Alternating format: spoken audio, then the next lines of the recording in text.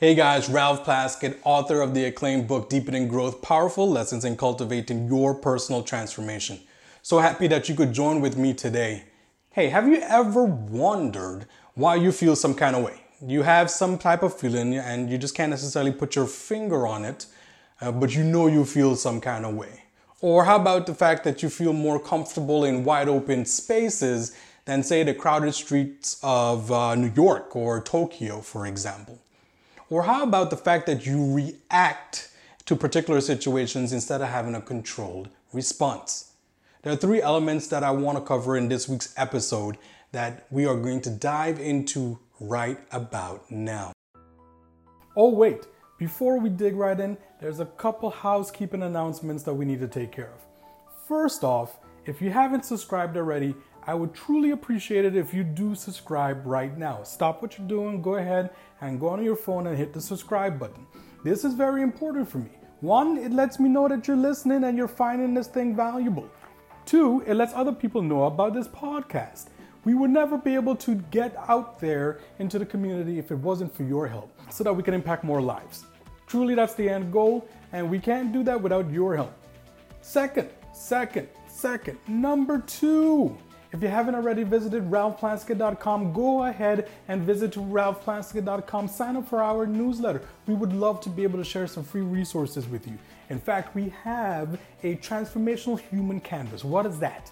Well, I can't really explain it to you over the podcast, but I definitely can show it to you on ralphplaskett.com. So go over there on ralphplaskett.com, Plaskett, and you will be able to download your free copy of the Human Transformation Canvas that will help you facilitate transformational events in the lives of your clients. This is this week's episode of the Explore More podcast, and I can't wait for you to hear it. Let's begin.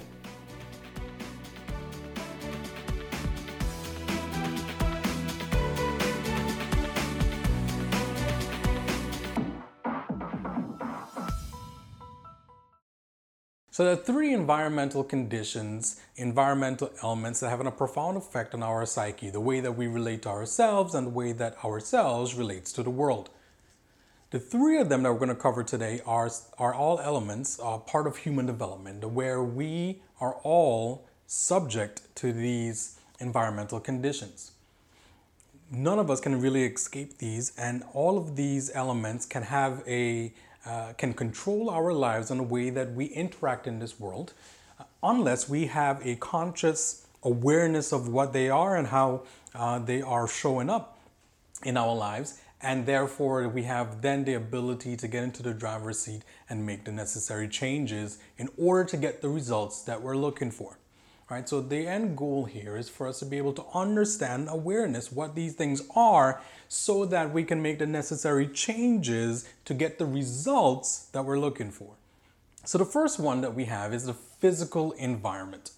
The physical environment. And here's the thing about the physical environment. We don't give it much thought as we're growing up. We're born into a particular environment and we just go through the motions in that environment. The physical environment itself creates micro-social environments, right? So this is where we have the family units, and the family units are extended to be communities. The communities are extended to be districts, for example.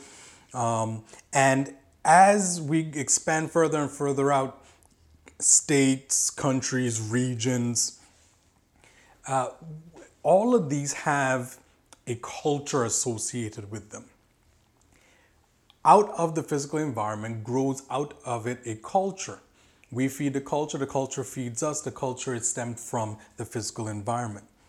Now you may have heard the saying that don't be a product of your environment. This often is referred to situations where you have less empowering environments that cause people to say don't be a product of that environment.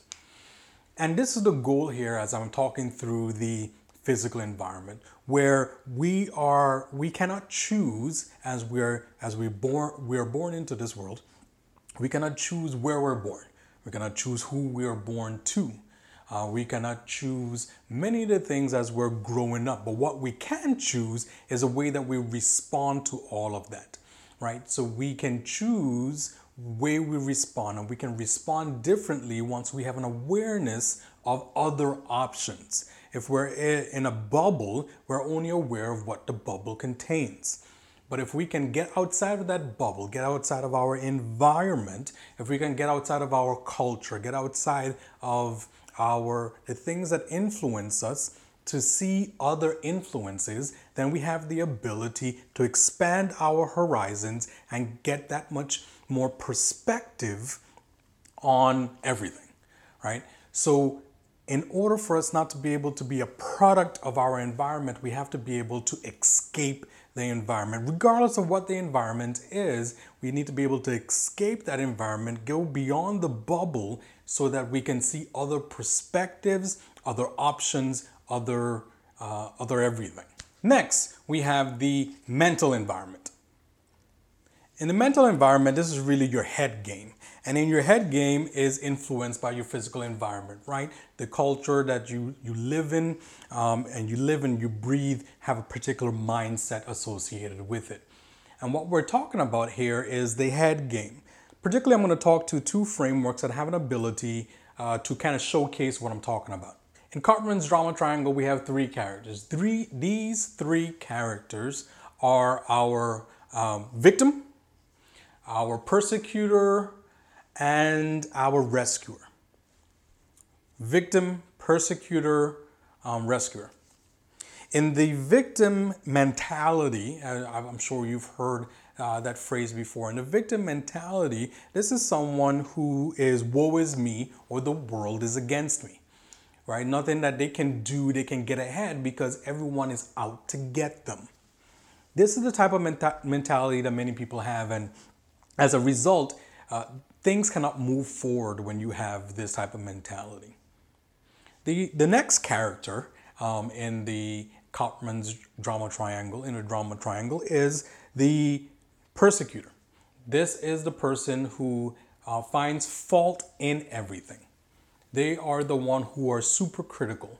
They are the ones who see everything outside of themselves. And what I mean by that is that in situations, we all have a part to play, good, bad, or indifferent.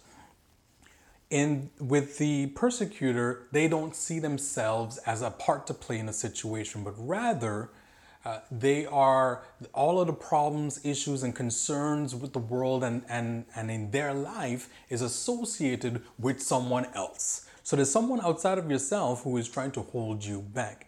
Really, we're not recognizing that we have reflective capabilities to be able to see what did I do wrong, or how did I show up differently in this situation that I could have changed, I could have said something differently, I could have responded in a different manner. The next is Emerald's empowerment triangle. And before we go into Emerald's empowerment triangle, it's really important to understand that we all have a part to play in each of these characters, including Emerald's empowerment triangle, at any given moment in our lives. The key here is to understand what role are we playing in a particular situation and choose to play a different role if necessary, right? So I often say that this is a stage play called life. And in life, we have the choice on the way that we interact with the world and how we respond accordingly. We just went through the drama triangle, and frankly, those are very negative associations of characters that we have all played in some factor in our lives or some situation in our lives. In this one, with Emerald's empowerment triangle, there are three characters as well. There is the creator, there is the challenger, and the coach. In the creator element, or the creator characteristic, this is someone who seeks outcomes, right? They are using their passion, their interest, their desires to be able to move things forward. They're using this passion as fuel to be able to get achieved outcomes. They are supported by the challenger. The challenger is kind of the flip side of the persecutor. Instead of looking outside on themselves, they're looking internally to say, how can I support this cause? How can I support the goal of this particular outcome? and they go alongside the creator to be able to move things forward. So they challenge them in that, have you considered this? Have you considered that? Instead of saying, tearing people down or tearing ideas down like the persecutor would, and said that won't work because of this. Along with the challenger, we have the coach. The coach supports both parties and says, you know what, let's have a conversation, an engaged conversation where I support you in fleshing out the fullness of your ideas, right? So I sit down with you, we have these engaged conversations, and I push you to realize the vision, put a vision in place, put a plan in place to be able to realize the outcomes that you so deeply desire as a creator. So this is what the coach does, and it's really a partnership in an effort to move things forward.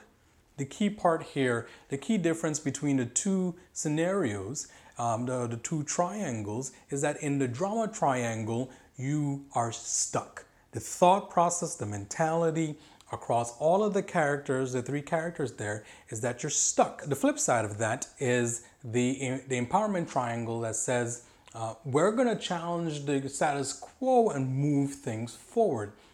The outcomes, the movements, the things of interest, of passion, of desire. Next, we have the emotional environment. In the emotional environment, there are three words that are very similar in meaning, but there are particular distinctions that are important. Moods, emotions, and feelings. So we live in a mood. A mood is a state of being. It's a particular frame, a foundational element that we have.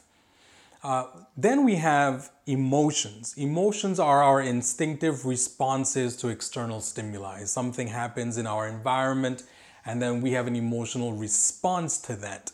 Jaguar walking by, for example, response of fear. Lastly, we have our feelings. See, our feelings are our conscious responses to our emotions. The distinction here is that because our emotions are instinctive responses, we don't have an ability or an ease of ability to be able to control these. Frankly, we don't want to. We don't want to change the way fear happens because it's a survival mechanism. But the goal here is to be able to change from survival to thriving. We want to be able to change from surviving to thriving.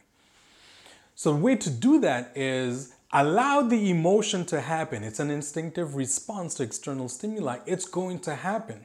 Instead of having fright as an emotion or being scared, having anxiety as a feeling rather, we can change the response, the feeling of the emotion of fear to being ready, having readiness, being prepared. Right? So having a feeling of preparation, have a feeling of being ready to be able to do the thing that we're called to do in this particular example. So fear and emotion is an instinctive response. Fine. We can't do anything about the instinctive response. We can't do anything about the mood to which we live in, the state of being. What we can control absolutely are our feelings. We can change the way that we respond to them. In the early 1990s, Steven Seagal, he's an actor and martial arts master, had thousands of movies, it would seem like, that would come out. And he practiced, or still practices, Aikido. Aikido is a martial arts form that focuses on taking the opponent's energy and using that energy against them. Similarly, we can take the energy around the emotion, the instinctive response to external stimuli. We can take that energy around the emotion and turn it around for our benefit. That is far more empowering. You have the choice to not be a product of your environment.